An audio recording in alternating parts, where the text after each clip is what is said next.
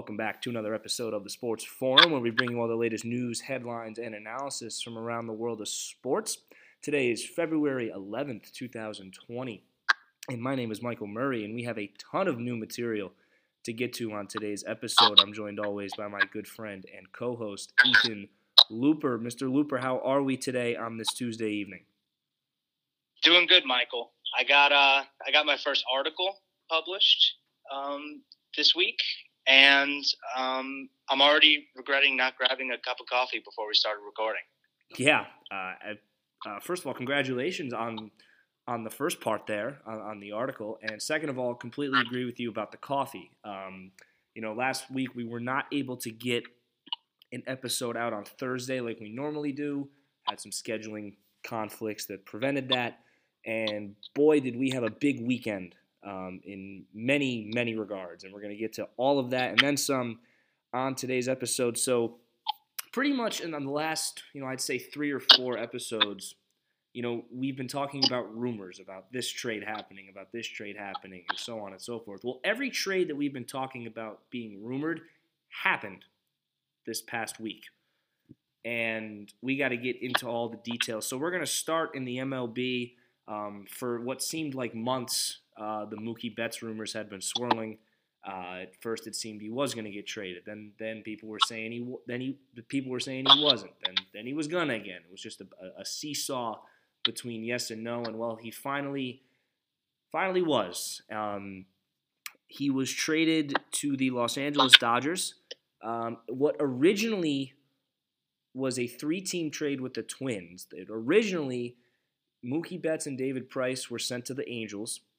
The Angels sent Kenta Maeda, their 3-starter, to the Twins, and the Twins sent back Brusdar Graterol, if I'm saying that name right, a minor league pitcher, one of their best pitching prospects, to the Red Sox, and the Dodgers sent Alex Verdugo, their left-handed hitting outfielder, to the Red Sox as well. But that trade fell through. It was never officially reported by anybody from either team, and it was mostly just reported by the media, and it pretty much kind of fell through. And now, instead of that, the Twins still sent Maeda to the Dodgers still sent Maeda to the Twins, but that's a separate deal.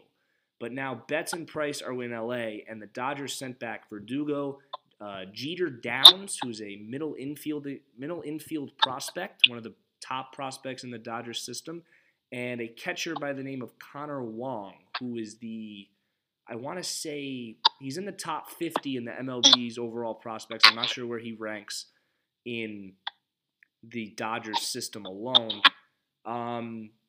So I've said a lot. That's a lot to digest. There was a lot of headlines flying around. It seemed like every couple hours, there was a new development.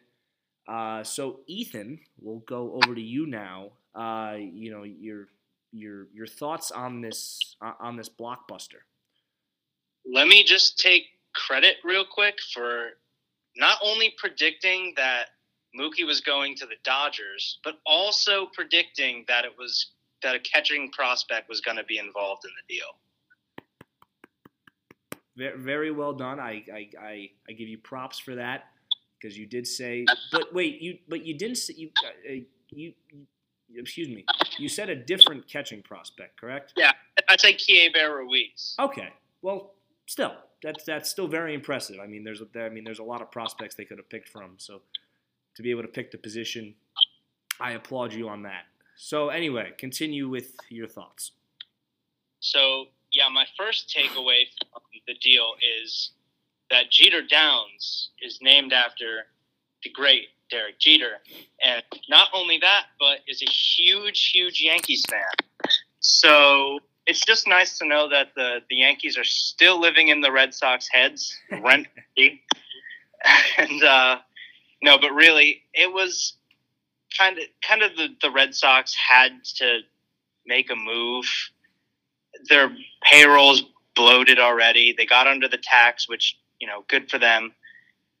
But, they finished 3rd in the division last year, and the Yankees and Rays only showed signs of getting better over the offseason. So knowing that the window was kind of closing, you can say we won our championship with this core, and now we have to kind of get the books under control again and get some prospects who can really help us build towards the future. And I think they did that. Yeah. So obviously, as a baseball fan, I have many thoughts on this, but as a Red Sox fan, I have even more. First of all, like you said, if Jeter Downs does hit it big, and Red Sox fans have to start rooting for a guy named Jeter, that is going to be a little awkward. But anyway, getting on a serious note here, I think a lot of people, especially Red Sox fans, they look at the deal just up front and just say, "Wow, we got fleeced." And from a player from a strictly player perspective, from the haul that the Dodgers gave us, yes, it was not the most fruitful deal for the Red Sox. But my argument to those people is that trading Mookie Betts was not necessarily the focal point of making this deal. The reason this deal was made was because of David Price. The Red Sox, like you said, they knew they were entering a situation where their payroll was going to be screwed up and they were not going to have a lot of financial flexibility going forward. And the contract that David Price signed under David Dombrowski was not a good one. That was not Dombrowski's best move. So, one of the ways you could fix that is to trade a guy like David Price. But no one's going to take David Price and that money just him. No one's just going to take David Price alone and have to pay him that much. You have to put a piece together. You have to put a piece with him. That's where Mookie Betts comes in. And I think a lot of people also don't realize Mookie Betts was headed for free agency anyway. And people like to bring up the quotes where he said, Boston's my home and all this stuff. Well, if Boston was really your home, you would have accepted one of the contracts that they had offered you prior to this deal being made, but you didn't. So the chances of him, staying in Boston during free agency were very slim. So now you have a scenario where you can get rid of a lot of money, get rid of this Price contract, and that's what the Red Sox did. And yes, I'm not necessarily thrilled with the players they got back. I mean, I'm not disappointed because Jeter Downs has a ton of upside. Connor, obviously the Red Sox don't necessarily need a catcher right now, but Connor Wong has a lot of upside. But going back to Jeter Downs, as hard as he's trying, Dustin Pedroia is probably at the end of the road. And, some people are going to bring up Michael Chavis, yes, but he's probably going to have to play first base because, the Red Sox did just bring back Mitch Moreland, but he's not there for the long haul anyway. So, Jeter Downs presents this perfect role, step right in, play second base when he's ready. So I'm not necessarily thrilled with it either, but at the end of the day, not only did they get under the threshold, they got way under it. So now they have a ton of room to make some moves. Not necessarily this year. By no means is this year their year, but they got a lot of money to make some moves going forward. And for a guy like Chaim Bloom, their new GM, this move gets rid of everything bad that Dombrowski left. It gets rid of the Dombrowski ghost forever. And now Chaim Bloom has something that he never had in Tampa Bay, money. And when you think of what he did in Tampa Bay without a lot of money, I can only imagine what he's going to be able to pull off with the financial flexibility he has now. So, to wrap up all my thoughts, yes, the player haul, not necessarily what I was expecting, but the logic and the reasoning behind it, I understand it. I'm very, very sad to see Mookie go, but at the end of the day, this is something that had to be done, and they got it done, and now it's going to be really interesting to see how they treat this going forward. The other thing about that deal is that no one really talked about is Alex Verdugo is still 23 years old. Yep. And before last season, there were rankings that had him in the top 20. I mean, he had a WAR over 3 last year, hit damn near 300. Like, yep. That's not a scrub. That's not a scrub that they're bad. Absolutely. He is going to be the right fielder for the Red Sox this year. There's no doubt about it. And he's a power hitting lefty. So he should love playing in Fenway Park. He should love playing in Yankee Stadium 9 times a year. Love playing in Oriole Park. So I mean, exactly like you said. This is no this is no scrub, coming in.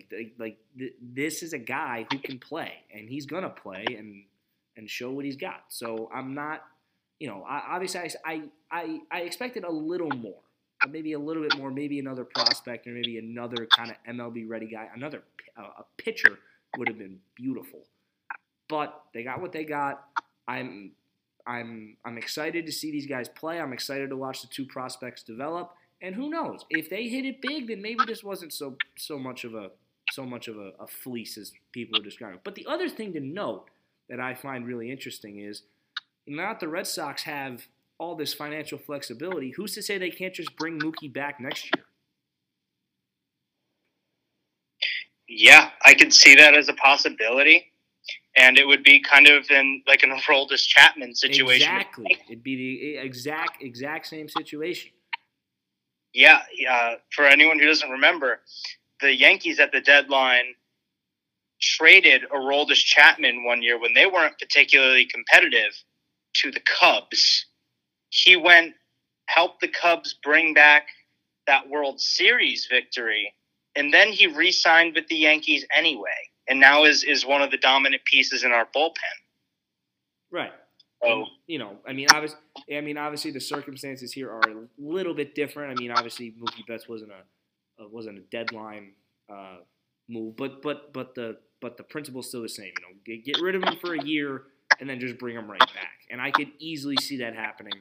I would love to see it happen. But regardless of what happens, I'm very, very interested to see how they treat next off season with the money that they're going to have to spend. Because Chaim Bloom is not David Dombrowski. Dombrowski is just going to go out and throw $217 million at David Price, and he's going to throw $145 at Chris Sale like it's nothing. I'm interested to see how Chaim Bloom negotiates with a big free agent, or if he's willing to really throw one of those big deals out there. So it's really going to be interesting to see how the Red Sox treat their money going forward.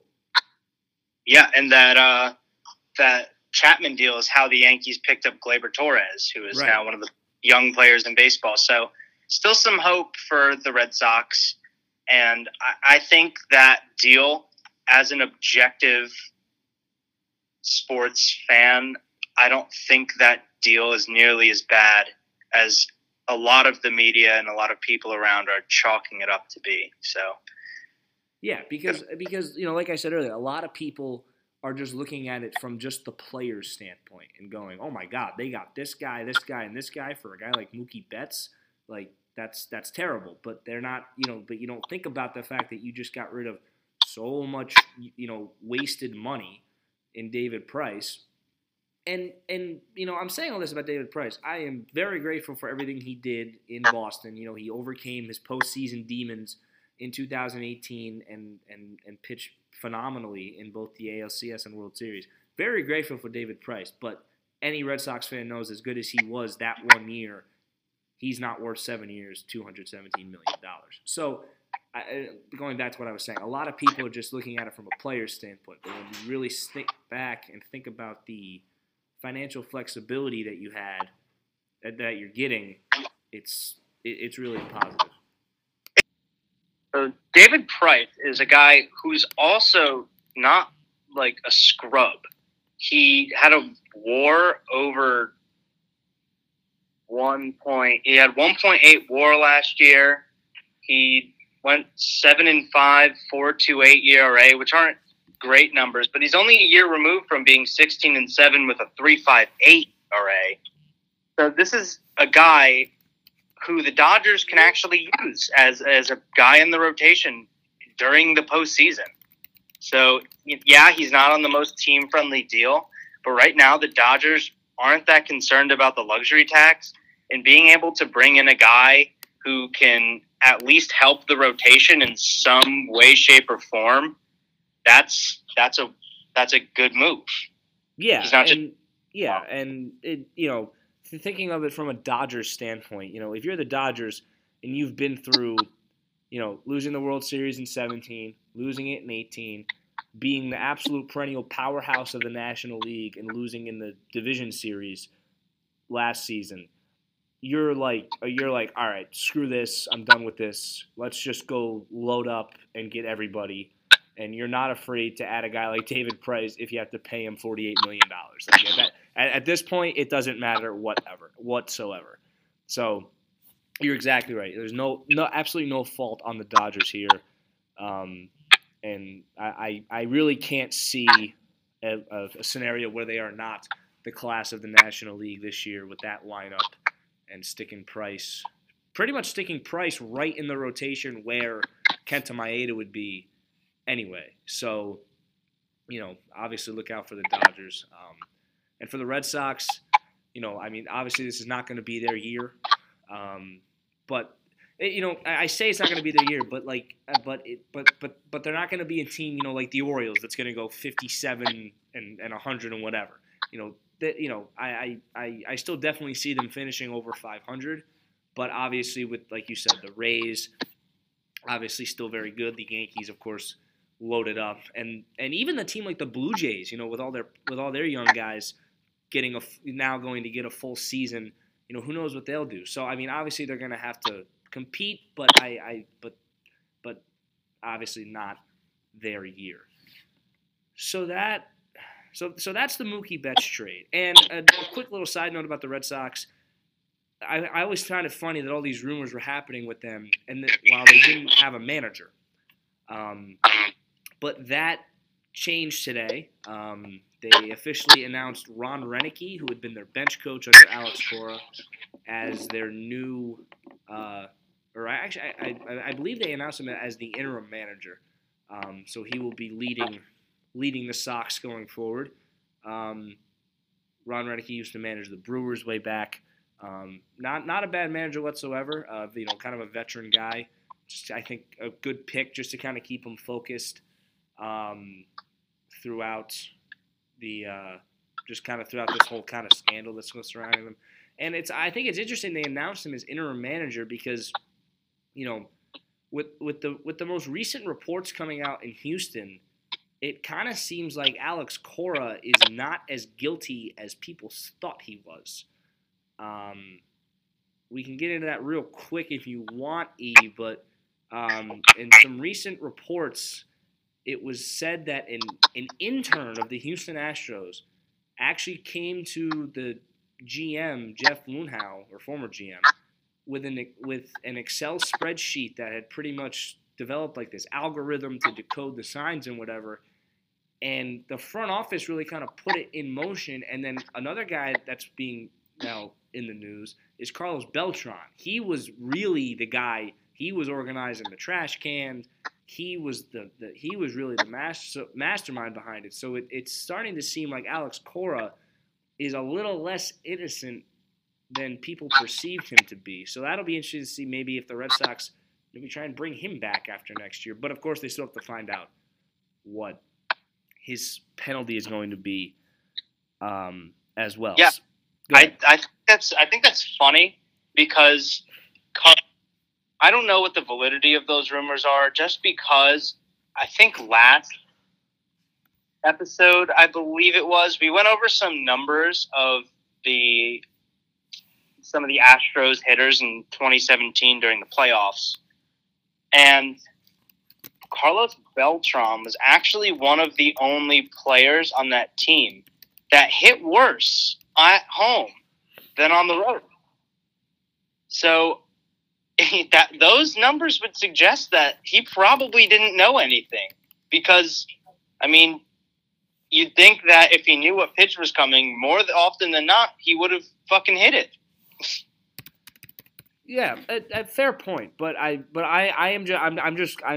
haven't really looked into it. I'm saying that off of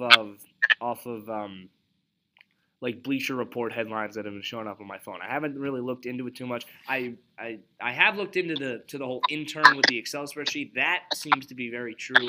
But as far as the Beltran stuff, that's more of just speculation right now. I haven't taken the time yet to really look into those reports. So anyway, let's move on from the MLB. We are not here to talk about the Astros again.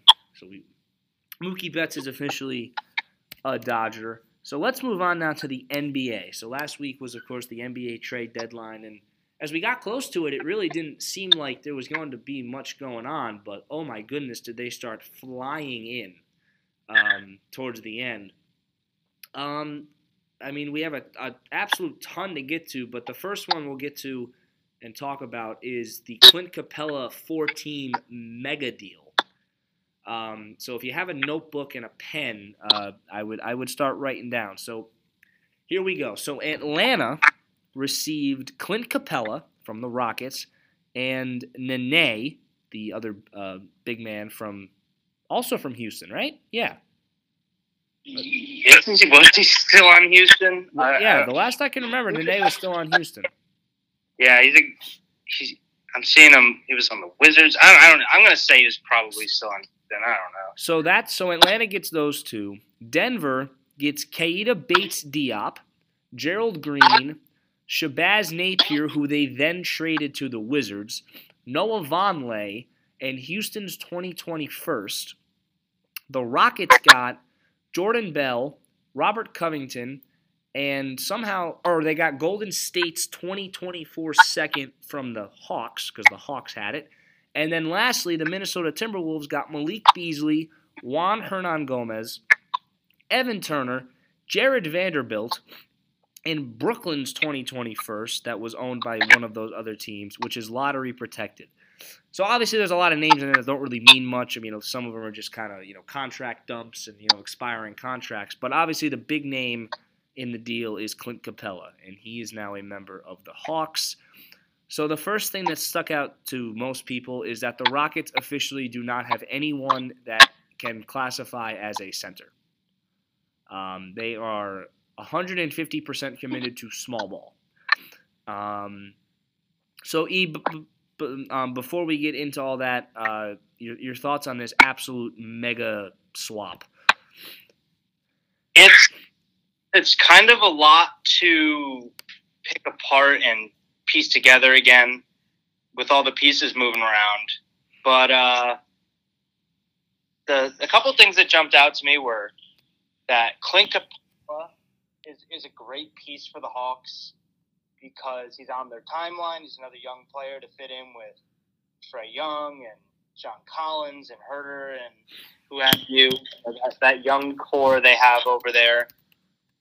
The Rockets got a good 3-and-D guy, Covington. They got Jordan Bell, who they traded away. I thought that was a great pickup for the Rockets, but then they traded him away, so that was a little bit confusing. But the Rockets can really make this work, as evidenced by the game right after this happened against the Lakers. They beat them by 10.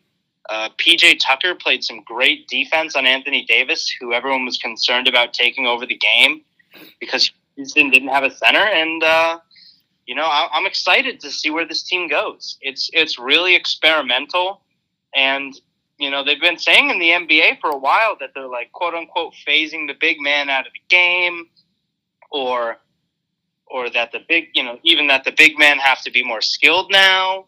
But they're like, fuck it, like let's get another wing type who's just kind of tall, and that's fine.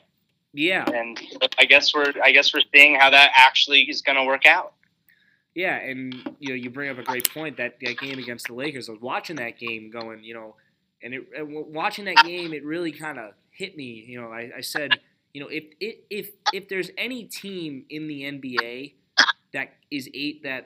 if there's any team in the NBA that's going to be able to pull off a small ball lineup like they do, it's going to be the Rockets. Like I see no other team in the league being able to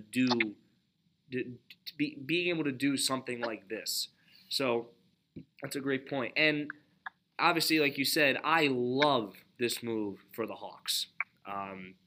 That young core is exactly the type of fit for Clint Capela. Obviously he's still very young, but compared to some of those guys, he's the veteran almost. So he can step in, fill that paint, run the pick and roll with Trae Young, Kevin Huerter as well. Kind of mentor John Collins a little bit down low. I really, really like this move for the Hawks. I mean, it's obviously not going to turn them around this season, but you give them another year with the draft, and you give them the rest of this year to kind of mesh. I really, really like the Hawks going forward. Just kind of looking at the whole deal, Gerald Green to Denver, not a bad move either. I saw that. I like that too, and going with the Rockets' first round pick. Yep. Yeah. Yeah. People, I think people kind of forget about Denver. I think sometimes. I think for us maybe it's because their games start at 10 o'clock at night, but I think some people kind of forget about Denver, and in reality, they're right up at the top there of the Western Conference. And I think kind of adding a veteran guy like Gerald Green, who's still got some athleticism, can shoot the three ball. Just another kind of a more veteran presence. Him and Paul Millsap. That guy Gerald Green can put the ball in the bucket. Yeah, not a bad move whatsoever. And then like I said, the Rockets. I think if you're gonna go for a small ball lineup, I think Robert Covington is a good guy to have down low with PJ Tucker. And now the Rockets have, I think, the dream scenario, which is where pretty much everyone on their team can shoot the three. Westbrook, Harden, House, Tucker, Covington, Austin Rivers, Eric Gordon. Who did I miss? Just an army of nameless fucking 3-and-D guys. Yeah, exactly. Yes, the Rockets are a 3-and-D team right now.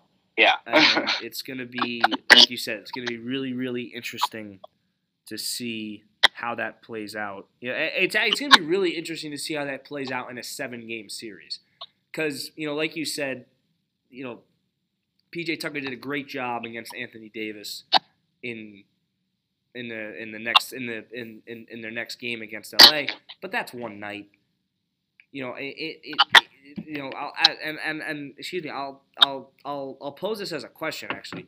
Do you think that style against a team like the Lakers, let's say, do you think that can hold up in a 7-game series? I'm gonna say probably not. See, the thing about the Rockets rely so much on the three ball. We saw it against the Warriors that one year when they took them to 7. I know they didn't have Chris Paul for Game 7, but you can go hot on any given night, but you can go cold on any given night. And the thing about shooters is, guys like your Kyle Korvers or your JJ Redicks of the league. Like, when you have a guy who's a shooter and he's not shooting it well, that's a useless bench spot. A lot of those guys, if they're not stroking it, they're not going. That's what we see with Houston. That's what we've seen with them over the past couple of years. But if there's any one player in the league that could make this whole thing work, it might be PJ Tucker. PJ Tucker is the absolute ideal in this situation for the Rockets. There's no guy. I mean, obviously outside of if they had Giannis, obviously they'd be better. No shit, but right, yeah, of course. In terms of realistic options for a role player that could fill the Houston Rockets' needs, PJ Tucker is number one, because he can guard someone anywhere on the floor. Obviously, we were already talking about he could hit the three ball, and so he's the one guy that on that team that I'm going to say, all right, we got Jokic tonight, put PJ Tucker on him. We got Anthony Davis tonight, put PJ Tucker on him. Anyone in the league, that's just the guy you want out there if you don't have a true center. Yeah, but going back to what you said, or the question I asked about the 7-game series, I really don't think it could hold up, because yes, you're exactly right. If I don't have a center, PJ Tucker's the guy I want on my big man, but a guy like Anthony Davis, a guy like Nikola Jokic, even a guy like Steven Adams, say for the Thunder, or who's another big man in the West. But whatever, the points are made. Anyway, guys like that. Gobert. Thank you. There's no way a guy like Anthony Davis lets a guy like PJ Tucker shut him down, for 5 or 6 games. I just don't see it happening. And then the other thing about not having a center is if you've got a series against the Lakers and one of say the second round if you're the Rockets, and you've got LeBron, driving down the lane, who's going to rotate? Right. That's another great point. So there's that element of you're not going to body up a big man in the post, and you might not have as much potential to contest drives at the rim. Yeah, and that actually brings up a really interesting point. If you watch even in college basketball, this is the case. If a team has a really effective big man, a guy like Jokic or a guy like Davis, just his presence in the paint deters guards from driving and going up strong. It forces them into step backs, into fadeaways, or into like weak runners, falling out of bounds. So and that's just the presence, knowing he's there. Well, and like you said, the Rockets don't have that anymore. So if I'm LeBron and I know the only person in my way is PJ Tucker or Robert Covington, yeah, I'm going to go pretty hard at the rim. But when Clint Capela was there, now I'm a little hesitant because I don't want my shot to get sent to the 6th row. So that's a very good point you make there. There's kind of not even, we always refer to, skilled big men as post presences. And there is no post presence now in Houston. So that's another reason why I just don't see this holding up in a playoff series. But I'm going to credit the Houston Rockets for giving this a try. I mean, yes, it's absolutely. something that the NBA is really going through an experimental period. Like the whole thing of like the hypothetical, would you rather have your open mid-range or would you rather have your lightly contested 3-ball, or would you rather have be able to get a couple layups a night from a big guy, or would you rather take your shot at another guy who can put the ball in the bucket from range and potentially, because we know from the Warriors dynasty or any team over across the league, the 3-point kind of the rate of the shot being taken from 3 is going up. And obviously, anyone can tell you 3 points is worth more than 2 points. And that's going to sound dumb out of my mouth, but the Rockets are like, well, if we can get a lot of chunks of 3, no one's going to catch us. And there's might be validity to that. And on the other end of the spectrum, then so yeah, if they're against Steven Adams, yeah, maybe they're not going to stop him in the post, but Steven Adams is he going to guard Robert Covington on the perimeter? Hell no. Yeah, and another good point. That's where they have the advantage is on the perimeter. So if I'm being guarded by Nikola Jokic or Steven Adams and I'm Robert Covington, I'm taking him on the perimeter. I'm even setting a pick and roll because Covington can handle that. So that's where I'm going to get them is by literally going 5 out and seeing what happens off the dribble. And it might be ugly basketball to watch, but it could be effective. So really, really interesting, like you said, that the Rockets are finally, the Rockets are willing to kind of go for it and experiment with this, and it's going to be really, really interesting to see how that plays out. So moving on to more trades. Trades. I think that might be the title of this episode as I say that. So one of the other big deals that went down was D'Angelo Russell. There have been numerous rumors that he was on his way out of Golden State, and he finally was sent to Minnesota.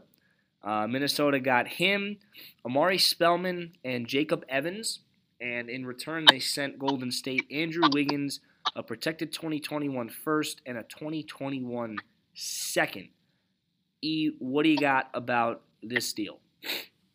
So I kind of like this deal on both ends for different reasons.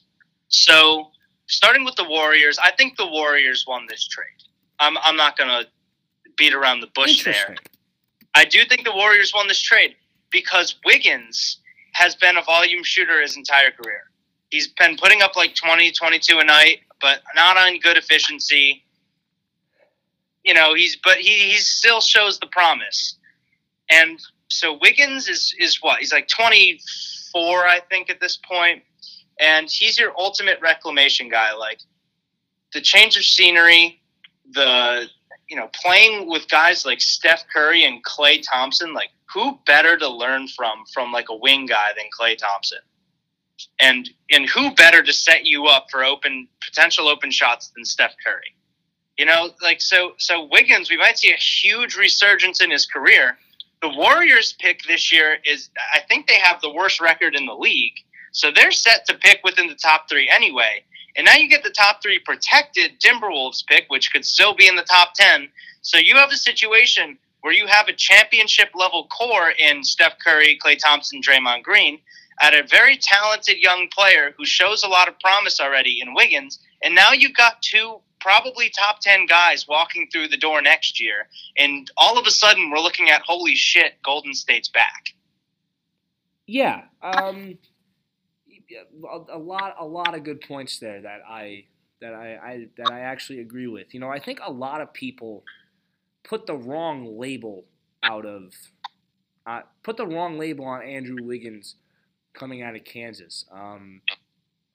He, as good of a scorer as he is, you know, I mean, I shouldn't even say that. I mean, but as well as he, you know, as like you said, averaging 20 plus or whatever, he's not meant to be the guy in your offense. He's not meant to be the focal point.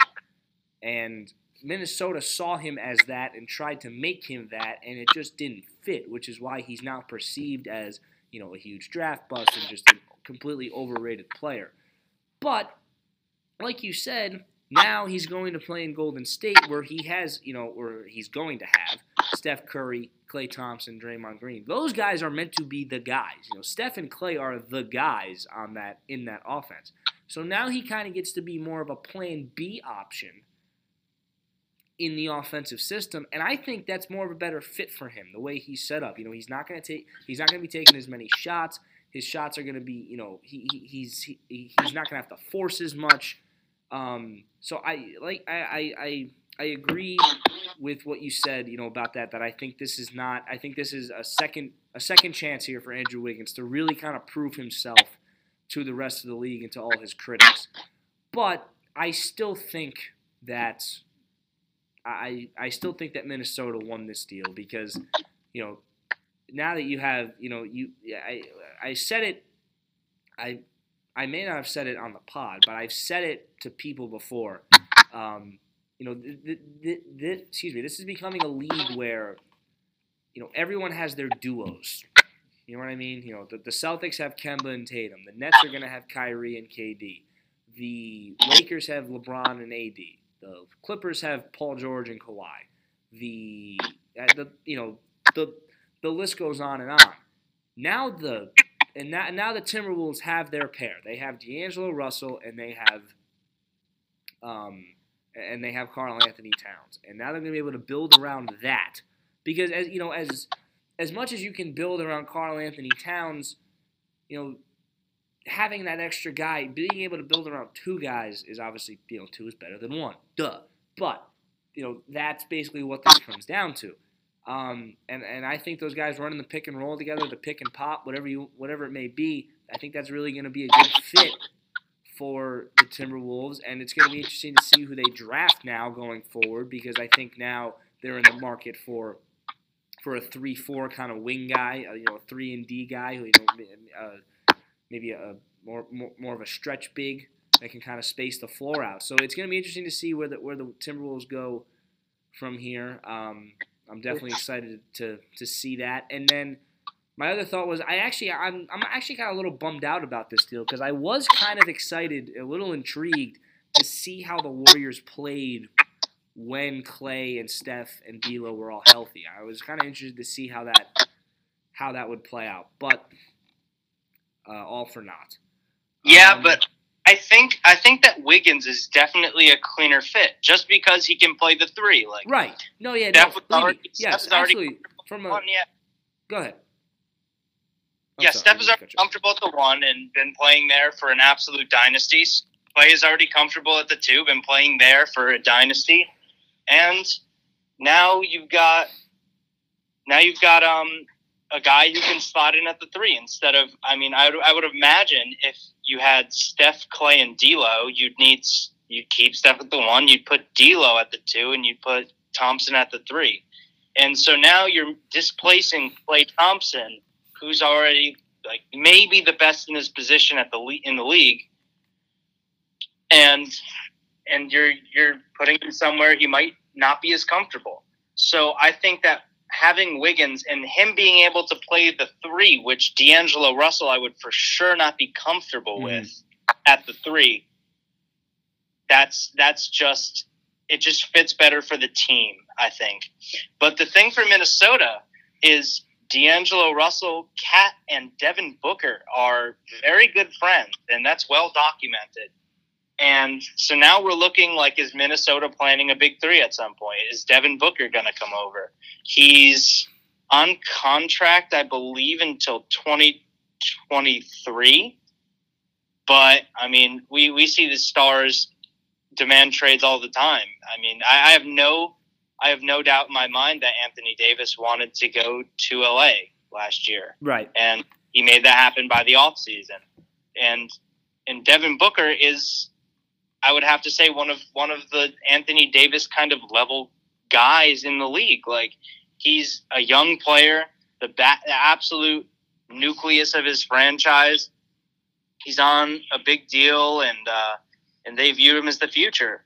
But that means that they're going to build around him, and he has that much power within the organization that if he wants out, it's over. He's getting out, and he's going exactly where he wants to. They got to make it happen. So if he wants to, if the Timberwolves are like, it's going to happen in Minnesota or it's going to happen in Phoenix, they're saying we're going to make sure it's happening in Minnesota because now we've got two of the three pieces that probably want to be together. Yeah, that's a really good point. That'll be really, really interesting to see how that goes, because like you said, Booker is the nucleus of the Suns, but I mean, how much have they really done to build around him like they said they were gonna? Not really too much there, if you ask me. But anyway, yeah, you make a good point. Wiggins is a better fit for the Warriors system, and you're exactly right. If D'Lo, Steph, and Clay were all healthy, I think they'd put D'Lo at the two, and D'Lo's not a two guard; he's a point guard. And now he's going to be able to run that with Cat in Minnesota. So definitely going to be some more exciting times for the Timberwolves going forward. So another deal that went down. I mean, theoretically we can easily make this podcast 3.5 hours long, but we're not going to do that because we know no one wants to listen to a 3.5 hour podcast. But let's go on to the Andre Drummond trade. Drummond was rumored to a couple teams. There was rumored the Celtics might be looking at him. He ended up in Cleveland. And Cleveland sent Detroit Brandon Knight, John Henson, who I'm so bummed did not get traded to the New York Knicks. If you don't know what I'm talking about, go listen to the last episode. And a 2023 second-round pick. This trade makes absolutely no sense to me from either standpoint. What do you got? I would have to agree with you. And I was on record on this podcast saying that Drummond to the Celtics would be a bad idea for them. But seeing that the Cavs gave up a half-eaten bag of chips for Andre Drummond, I'm a Celtics fan. I'm like kicking the wall about this. Like his Andre Drummond would have been such a great fit in Boston, just seamless. But I was like, oh yeah, they'll probably have to give up like Jaylen Brown and like some firsts for him. So there's no way that's going to be worth it. Yeah. But they gave John Henson, who's most famous for, well, nothing. He averages like 5 points a game. He's 29 years old. There's not a lot down the road for John Henson. no offense to John Henson. Once again, we love John Henson on the show. We're all for John Henson. We have ripped him apart in the most recent episodes, but nothing but respect for him. He's averaging way more points than we would in the NBA. So anyway, go ahead. And the other pieces they got were a second-round pick, which is the lesser of Cleveland's or Golden State's, and Brandon Knight, who's most famous for being on the wrong end of the biggest alley-oop in history from DeAndre Jordan. Like none of those pieces I'm looking at and saying, that's a good piece that I can see the Pistons using to leverage into a better future for the franchise. And they gave away a guy in Andre Drummond who's the leading rebounder in the entire league. It's head scratching at best. And then so the Pistons got that package of whatever you want to call it, and the Cavs got Andre Drummond, who also really doesn't seem to fit their timeline. So it's the mix of Garland and Sexton on the Cavs was already weird to me. Like those two players going together, one of them's going to get traded, I think, at some point. And then adding Drummond to all this craziness with Kevin Love probably wanting to be out, it doesn't really scream we know what we're doing from the Cavs. The best I can say is now they have a good piece that they got for absolutely nothing that they can flip, say, next year at the deadline or whatever they want to do with them. I'd say that the Cavs for sure won this deal, but the head scratcher comes at why? Yeah. Why? Acquiring. I'm not going to fault the Cleveland Cavaliers for this trade. They acquired talent for below market price and good. That's never a bad thing. They can for sure flip them down the line and look for a team like the Celtics to be paying the Cavs a lot more than John Henson, Brandon Knight, and a 2023 second. Yeah. So basically, if you look at this through terms of the Celtics, this is like Brad Wanamaker, Daniel Tice, and a second round pick for Andre Drummond. That's what it would have taken to get Andre Drummond from the Pistons, which is very, very annoying. And I have this whenever I play fantasy football and I want to make a trade with a guy in my league, I always start by offering him a really, really stupid deal that he shouldn't accept, just to see if he'll bite or not, which usually gets declined, and then we actually do business. Well, this is that stupid deal. And the Pistons said yes, and the Cavs were like, what? Oh, really? Oh, okay, fine. Yeah, sure. That is how I read the situation. And if I'm the Cavs, yes, it doesn't necessarily fit where they're headed. But if I throw out Brandon Knight, John Henson, and a 2023 second for a guy like Andre Drummond, and the other team says yes, I can't not do that. Like you said, this is the leading rebounder in the NBA. It never hurts to have the leading rebounder in the NBA on your team, whether you're a perennial powerhouse or a struggling rebuilding team like the Cavs. So, yeah, like you said, now they have a piece that they can build around a little bit, add some pieces to it. So it doesn't necessarily make sense either way for both teams, especially not for the Pistons. I actually read something that when Drummond heard the news, he thought someone was playing a joke on him. That's how insane this whole package was. But for the Cavs, I think it was just something where you're not giving up anything you're married to. You're not giving up anything drastic, and you're getting the NBA's leading rebounder. So why the hell not? Who's only 26? Who's only 26, exactly. So yeah, he's not even theoretically, he's not even in his prime yet. That's insane to me. That Detroit would even entertain this. Say if you were the Celtics GM or any team that needs a big man, you're looking at this and you're like the Hawks did that whole Capella deal, and they're like, why wouldn't we have just gotten Drummond? Like, it's a head scratcher. It's what I keep saying. I think I keep repeating it, but it's just the best I can offer.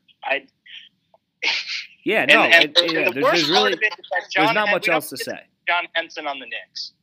Yeah, and I would have loved John Henson on the Knicks, because obviously to the Knicks that would have been a huge deal for them. So I'm kind of bummed about that. And shout out to the Knicks. We are not going to talk about them today. They've stayed out of the headlines. So good job, Knicks. I mean, they traded Marcus Morris for a first round. They did trade Marcus Morris. Before we get to the Morris deal, let's get to another. I'd say probably bigger deal. The Andre Iguodala move. Iguodala is now regarded by many people as one of the biggest jerks, for lack of a better term, in the NBA. He was pretty much pulling an Anthony Davis sword and just refusing to play for Memphis. So the Memphis Grizzlies traded him to the Miami Heat, along with Jay Crowder and Solomon Hill, and in return sent back Justice Winslow, James Johnson, Dion Waiters, who is now a free agent because they waived him, and Gorgie Deng. And in addition to that, the Heat, as soon as they got Iguodala, signed him to a 2-year, $30 million contract. E, we'll start with you. As always, what do you got? So I kind of can't believe how much the Heat ended up having to give up for Iggy, Jay Crowder, and Solomon Hill. Like, Justice Winslow he's a good young player. Dion Waiters can put the ball in the bucket. These aren't terrible kind of guys to have on your franchise. But Iguodala clearly wanted out, and so good thing for the Grizzlies to actually get a good package back. The Pistons should take notes. Yeah, actually, I'm not sure who the Pistons GM is by name, but yeah, they got to fire that guy. Yeah, I wouldn't be surprised if this 2023 second round pick ends up being the next coming of, I don't even know what player came out of the middle of the second round and ended up being I have no idea. And to answer our question, the general manager for the Pistons is actually an interim general manager. His name's Ed Stefanski. God, he's not going to be. He's there for sure an interim, because they're firing his ass and hiring someone else. Yeah. So. So clearly he's not. Ed Stefanski is not made to be a real general manager anytime soon. But anyway, going back to the Heat. I was a little disappointed in Memphis because I would have loved to see them get another pick, maybe a first rounder or even a second rounder out of this, because I think they need that a little bit more. But like you said, Justice Winslow is a very, very capable player. He can space the floor, hit the three, but he can also get inside and get on the boards. Good playmaker. Dion Waiters, the Grizzlies waived him, and he's been rumored now to the Lakers. I think that'd be an excellent fit. He's a great two guard, can play the three a little. He's got a little size to him. Waiters Island is what it used to be known as. I think this would be a great compliment to guys like Danny Green and Kuzma and Caruso in that backcourt. So I think that'd be a great fit for Dion Waiters, but. For the Heat, I also think it's a great move because when you look at the core of that team, you got Kendrick Nunn, Bam Adebayo, and Jimmy Butler. Those are. I mean, Butler isn't necessarily young, but he's not old either. So it really sticks kind of a veteran presence in that locker room, which is exactly what they need because they are right at the top of the East, and you worry with a young core like that they're gonna maybe lose focus or just kind of fizzle away at the end of the year. And I think having that veteran presence like Iggy, who's now actually going to want to play, is going to have, is going to pay dividends for them going forward. Yeah, and those two veteran guys they have are two of the most fiercest competitors in the league. Yep. You know, Jimmy Butler probably made Karl Anthony Towns cry at least once, and Iguodala's a Finals MVP. And then you get guys like Jay Crowder and Solomon Hill who can really contribute in the front court, and you're saying all of a sudden, like, wow, like the Heat can make a push. Good for them. Yeah. The Heat are definitely a team to watch out for. Especially now because, like, you know, with Kendrick Nunn and Bam Adebayo, really, I think, kind of accelerating their sort of development path, I think. Really going to be a fun team to watch. Excuse me. Anyway, so the last deal we'll get to here, which was not as a big of a blockbuster as the four we just discussed, but I think really, really effective and a really good get for one team, was the Marcus Morris deal that we mentioned a few minutes ago. So the LA Clippers got Marcus Morris from the Knicks, and they got Isaiah Thomas from the Washington Wizards. The Knicks got Maurice Harkless, a 2020 first, and a second-round pick, and the Wizards got Jerome Robinson.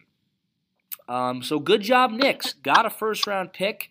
You know, it's looking like their own pick is going to be up towards the top, so it'd be nice to have another one there on the back burner towards the end, which I imagine is where it's going to be, seeing how it's coming from the Clippers.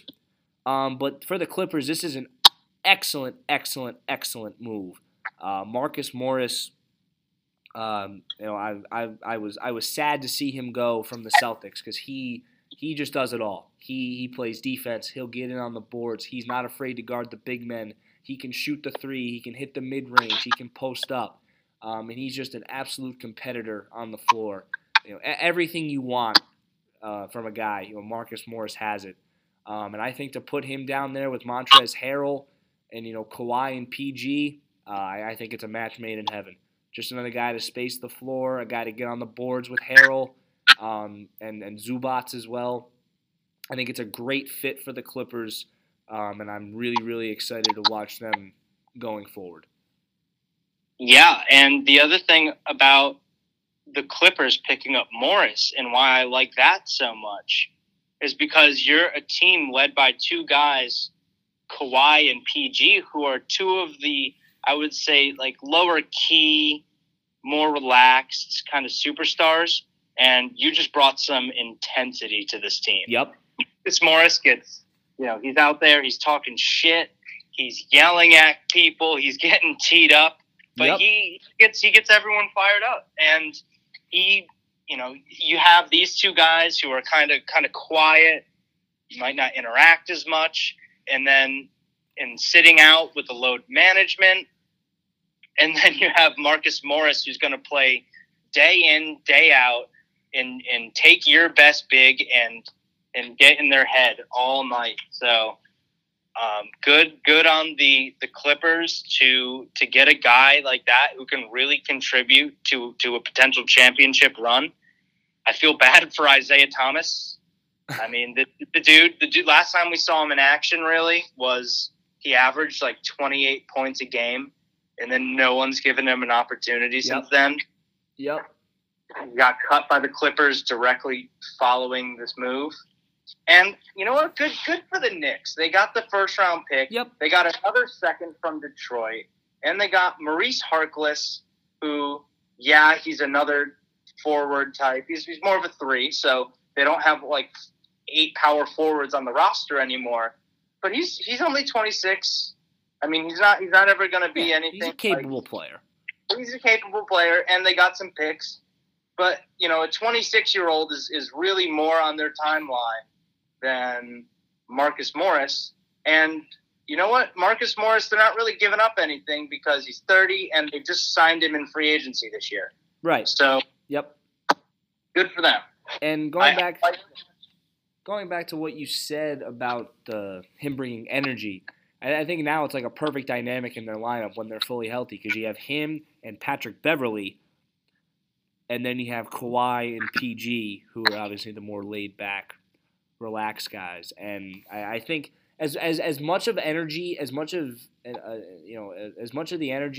Pat Beverley brings, I think this Clippers team is still kind of a team that kind of needed that kind of fire under their ass a little bit.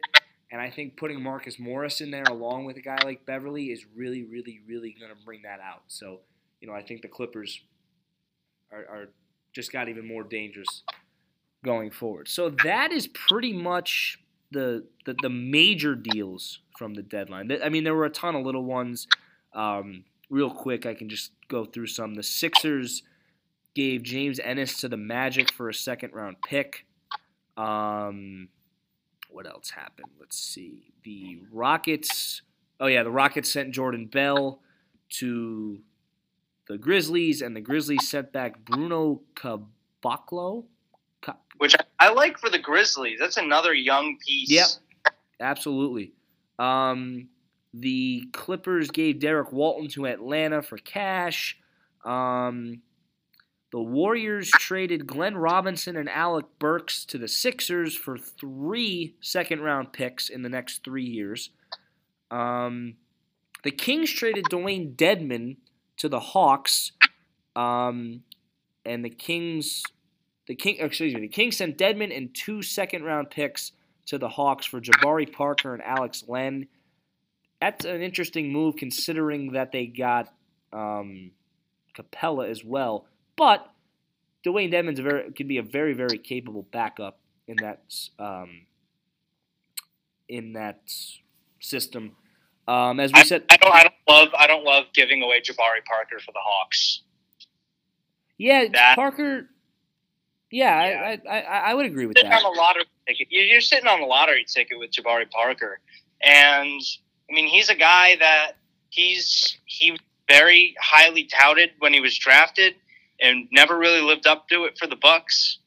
But ever since then he's kind of bounced around, but he's shown flashes, and I think that I liked the idea of him getting an opportunity to come up with a young core around him and kind of grow and develop with them and see what he could have become. And, not that he can't still become that, but I thought the Hawks were a great opportunity. Yep.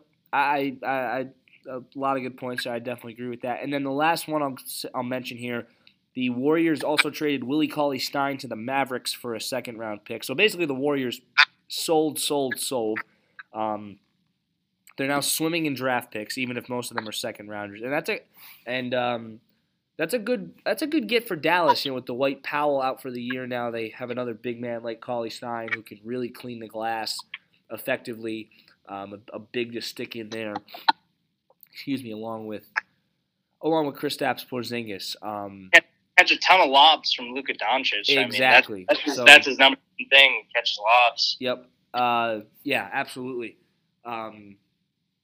So Dallas definitely a very sneaky team out there in the West, especially once Doncic comes back and he's healthy and they're playing at full strength. So that is our full NBA trade deadline coverage, which took up most of the episode. So many deals went down in such little time, and with us not being able to record Thursday, had to pack it all in. So before we go. There was another debut made this weekend. It was made by a new football league. Right? I shouldn't say new because it had existed before. The return of a football league. The return of the XFL. The first games were this weekend. There were 2 Saturday, 2 Sunday. And unfortunately, I did not get to watch any of the games because on Saturday there was a Wi-Fi outage, like in the entire area surrounding my school, so I couldn't get any internet. And then Sunday I was, doing a million different other things. Ethan, however, did get to see some of the games. I saw plenty of stuff on Twitter and some highlights. So let's get into that real quick. Ethan, what did we see in the XFL? So, Michael, I think we need a segment here for the XFL moment of the week. Love it. So, absolutely love it. So XFL moment of the week.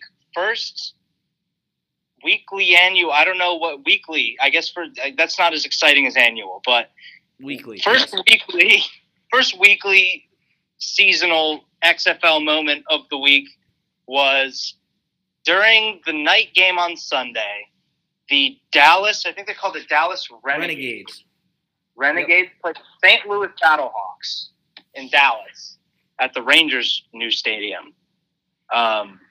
So what happened was Marquette King, former All-Pro punter in the NFL for the Raiders, who got cut because he would dance after his punts. He is on the St. Louis Battlehawks, and he's absolutely electric. He hit a boomer earlier in the game, absolute monster punt. Pat McAfee was in the booth. He was very excited. But our moment of the week came later when Marquette King was on the field to punt again. And he caught it, he punted it, and it was an absolute beauty. He bounced it on about the 4. He had hit down at the 1, was spinning at about the 1-inch line. I'm telling you, look, you could not have placed this ball closer to the goal line. And so it's spinning there, and the returner didn't touch it. And the punt coverage comes in, and the guy on St. Louis goes to fall on the ball at the 1-inch line and knocks the ball into the end zone for a touchback. And Pat McAfee absolutely loses his mind in the booth. He's like, "What are you doing? That was a perfect punt." And he was going off. And so they come off the field, and this guy, all the punt guys are sitting on the bench, and McAfee actually comes down and puts the microphone in this guy who tried to fall on the ball. He just puts the microphone in his face and just like, "Why'd you do that?" and I just love this dynamic in the XFL where when someone fucks up, they just go and they're on the bench and they just start interviewing them. I love it. There's no time to process from the guy. They know they're just like, "Shit, I just fucked up. The microphone's about to be in my face. Like, what do I even say here?" Like I don't even remember what the guy said when asked why he did that. I was laughing too. I mean, it really isn't. I mean, I'm not sure what reason you could give. Yeah, I don't know what he said, but it must have been entertaining, and I'm all for the XFL. I'm a big football, XFL football fan now. This league has won me over for sure. Yeah, and you and a ton of other people. From everything that I saw, it was a huge success. And honestly, one of the reasons why I think is just people love to watch football, and and now they get to watch more football, and it's exactly what people want. So people are going to keep tuning in, and the games are entertaining. I love seeing the tweets from the XFL's Twitter account where it's like, it's a 17-point game, but that's a 1-score game. Or excuse me, but two scores, yeah. But that's only a 2-score game because you can go for 3 when you score a touchdown, which is absolutely unbelievable. So, the rules are just set in place. The NFL has constantly been referred to as the no fun league. Well, the XFL, we got all these rules. You can go for 3 on a touchdown. You can go for 1, 2, whatever. The kickoffs and punts are designed for more returns. There's no fair catch. The overtime is just a shootout from like the 10-yard line. Like all these rules are designed just to have fun, and it's fun to watch. And when you have a sport that people want to continue to watch, and you make it fun in these ways, there's no doubt in my mind it's going to be a success. And the other thing that I love to see, because I saw a bunch of highlights, were some of the hits these guys made. Someone put it on Twitter. It was basically a guy got sandwiched in between 2 dudes, and someone was like, "If you made this hit in the NFL, Goodell would send you to the electric chair." And they're exactly right, because the guy got clapped in the helmet, turned to the right, and got pounded in the helmet again. And like, if you're in the NFL, you're like getting tossed for doing something like that, but not here. Life goes on. Next play. So it's a fun league to watch. There's no BS like there has been in the NFL, and I think it's going to be a huge success going forward. They already sold more tickets in one weekend than the entire AAF season. If you don't remember the American Association of Football, that was an attempt at another league very recently that did not work at all. So like you said, I haven't been able to watch an XFL game yet, but I totally intend to this weekend. I'm excited. I'm all for it as well. I love to see a league like this with all these kind of wacky rules and stuff flourishing. The other thing about the XFL is that I actually found like absolutely captivating is how accessible everything is. They constantly have the referees are all mic'd up, so you can hear the discussions going on. You can the coaches and coordinators are mic'd up to the booth, so they can do that. And I think for the casual football fan, it can be educational actually in terms of the game of football, because you can hear the play calls coming in, and some of the terminology that a lot of casual fans might not know. They're explaining it from the play call that the audio is coming in on from the offensive coordinator to the booth to the announcers explaining, okay, like here's what Z post means, or here's what zone right means from an offensive standpoint. So it's so much like more. I feel like of an experience for the fan than watching the NFL. So, good for the XFL. They nailed it on the head, I think. Yep, absolutely. And it's also nice to know that the teams mean business, because I think the Los Angeles already fired their defensive coordinator. Bold move, but, it shows that these guys aren't messing around. And the other thing that they do that I love is they have the betting lines on screen along with the over-under. And the announcers will openly discuss like the gambling aspect of it, which is really, really cool. So with that, there's our quick little XFL wrap-up. As Ethan mentioned, we will now have probably every Tuesday, because obviously we can't do one Thursday because there's not any games, but every Tuesday we'll have a little XFL moment of the week, and we'll obviously continue to keep everybody updated on that. And one more thing, speaking of Absolutely. The XFL of the week, I just like to apologize to the people because we haven't been giving any Antonio Brown updates. Yes, we have. I thought about that. Yes, we have slacked off, but in our defense, there hasn't been too much. There hasn't been much news, really. I mean, the last I saw, he appeared in court wearing an anti-suicide smock, which sounds extreme, but it's pretty standard issue for inmates. And another. This was a while ago, but when he was arrested and he got out of jail, he was leaving jail or leaving the courthouse, whatever. And of course, there's paparazzi surrounding whatever. And he starts walking down the sidewalk, realizes that he's going the wrong way, has to turn around and walk right into a sea of reporters and cameras, which I think was just absolute comedy. Pretty much did a fake, stop and go, and then turned back around and just got absolutely tackled at the 5-yard line. So that was very Antonio Brown. So yes, we'll have you updated on the XFL. We will do our best to get you more Antonio Brown updates. We definitely slacked off there. That is on both of us. So with that is going to wrap up episode number 9. We'll hit our first milestone later this week with our 10th episode. We'll have whatever goes down in the next few days, and maybe incorporate another draft. Maybe we'll